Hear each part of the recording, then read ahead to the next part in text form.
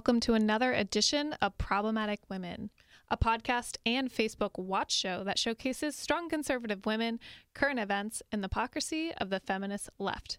My name is Kelsey Harkness, and I'm a senior news producer here with the Daily Signal. And I'm Bree Payton, staff writer over at The Federalist and friend of the Daily Signal. So we have a great show for you today. We have a lot to unpack. First of all, though, it's necessary that we immediately address Refinery 29's most recent post in Money Diaries, their series in which millennial women across the United States will diary about their weekly expenses and then blog about it for Refinery 29 anonymously. So in one of the more recent posts on Refinery 29's Money Diaries, a marketing intern in New York City who earns $25 an hour and gets an $1,100 monthly allowance from her parents and lives rent-free in her apartment, she's a cheapskate when she goes out with her friends, and she feels guilty whenever she takes a $4 Lyft line to go home, which is insane to me. And she has a thing for really fancy yogurt.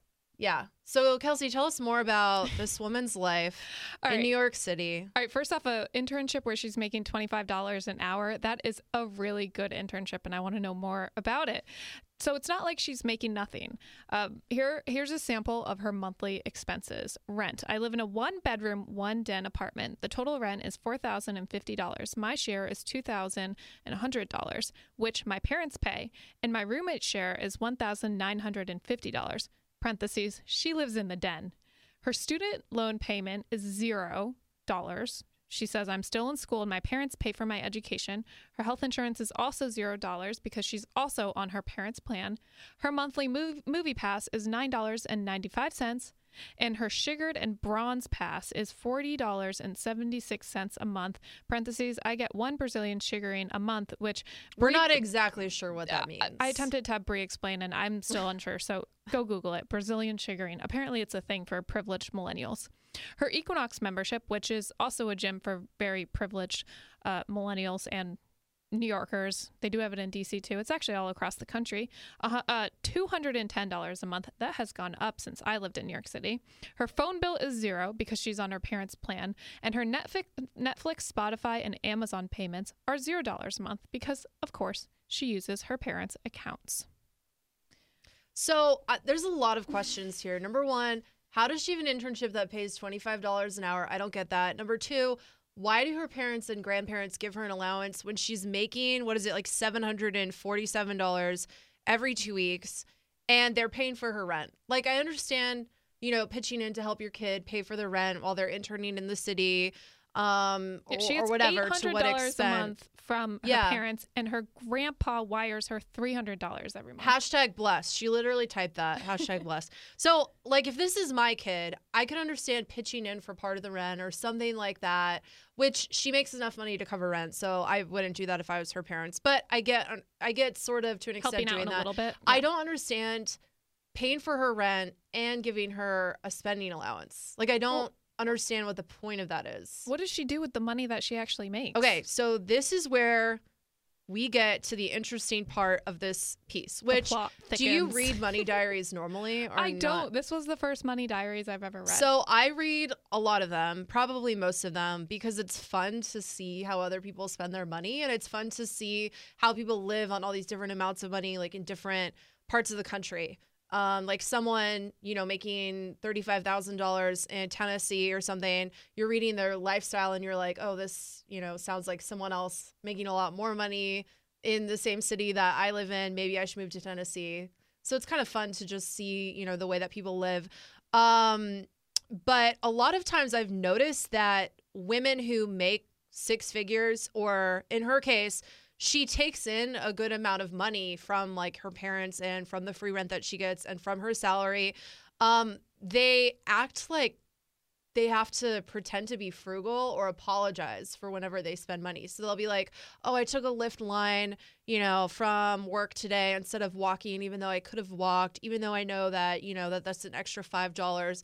But at least I did the shared option instead of the regular option, so that saved me $2 or $3 right there. It's like fake frugality. Oh, the sacrifice. Yeah, it's like fake frugality. It's like, you know what? If you're making, six figures and you're a single person and don't have children, it's fine if you take a Lyft. Like, you don't have to apologize to me as the reader. So that in general kind of annoys me. But let's get to the way that this girl spends her money and how she is cheap with her friends. Which you don't need to be cheap if you're living like that. You could pay for all your friends' things and be the cool friend. All right, so she goes on a girls' weekend to the Hamptons. And so on her way home, she gets a goat cheese and avocado wrap at the local health food store. And this is somehow $23. So I don't get how that's $23. But The Hamptons, you've never been there? Besides the point, I actually have not been there.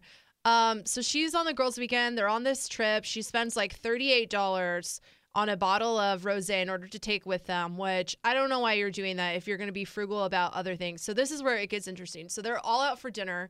She's out with her friends. This is what she writes. Dinner is delicious. Service is terrible. Food's overpriced. The edamame comes out last, and my steamed veggie dumpling appetizer is forgotten. We get individual checks because some of my friend ordered drinks and some of us got more food. My check is $45. I'm in shock.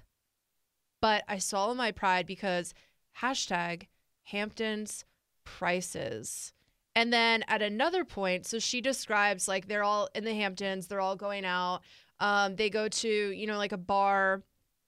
So she wants to leave. So time to go home. Music gets shuts down. Even though the guys who are throwing it have a permit at this house party in the Hamptons, I open Uber and see that an XL costs $76. So I freak out.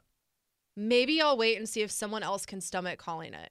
Okay, I'm sorry, but if you're getting an $1,100 allowance, living rent-free, making $25 an hour, you can pony up and get the Uber XL for your friends and spend $76 and not even think twice about it. But how do you know her friends aren't getting even more monthly stipends from their families? That's true, but like still, this isn't gonna hurt you. Just be a good friend. So she says, my friends are too drunk and won't leave, so I had to call it. I check Lyft, and a big car is only $33.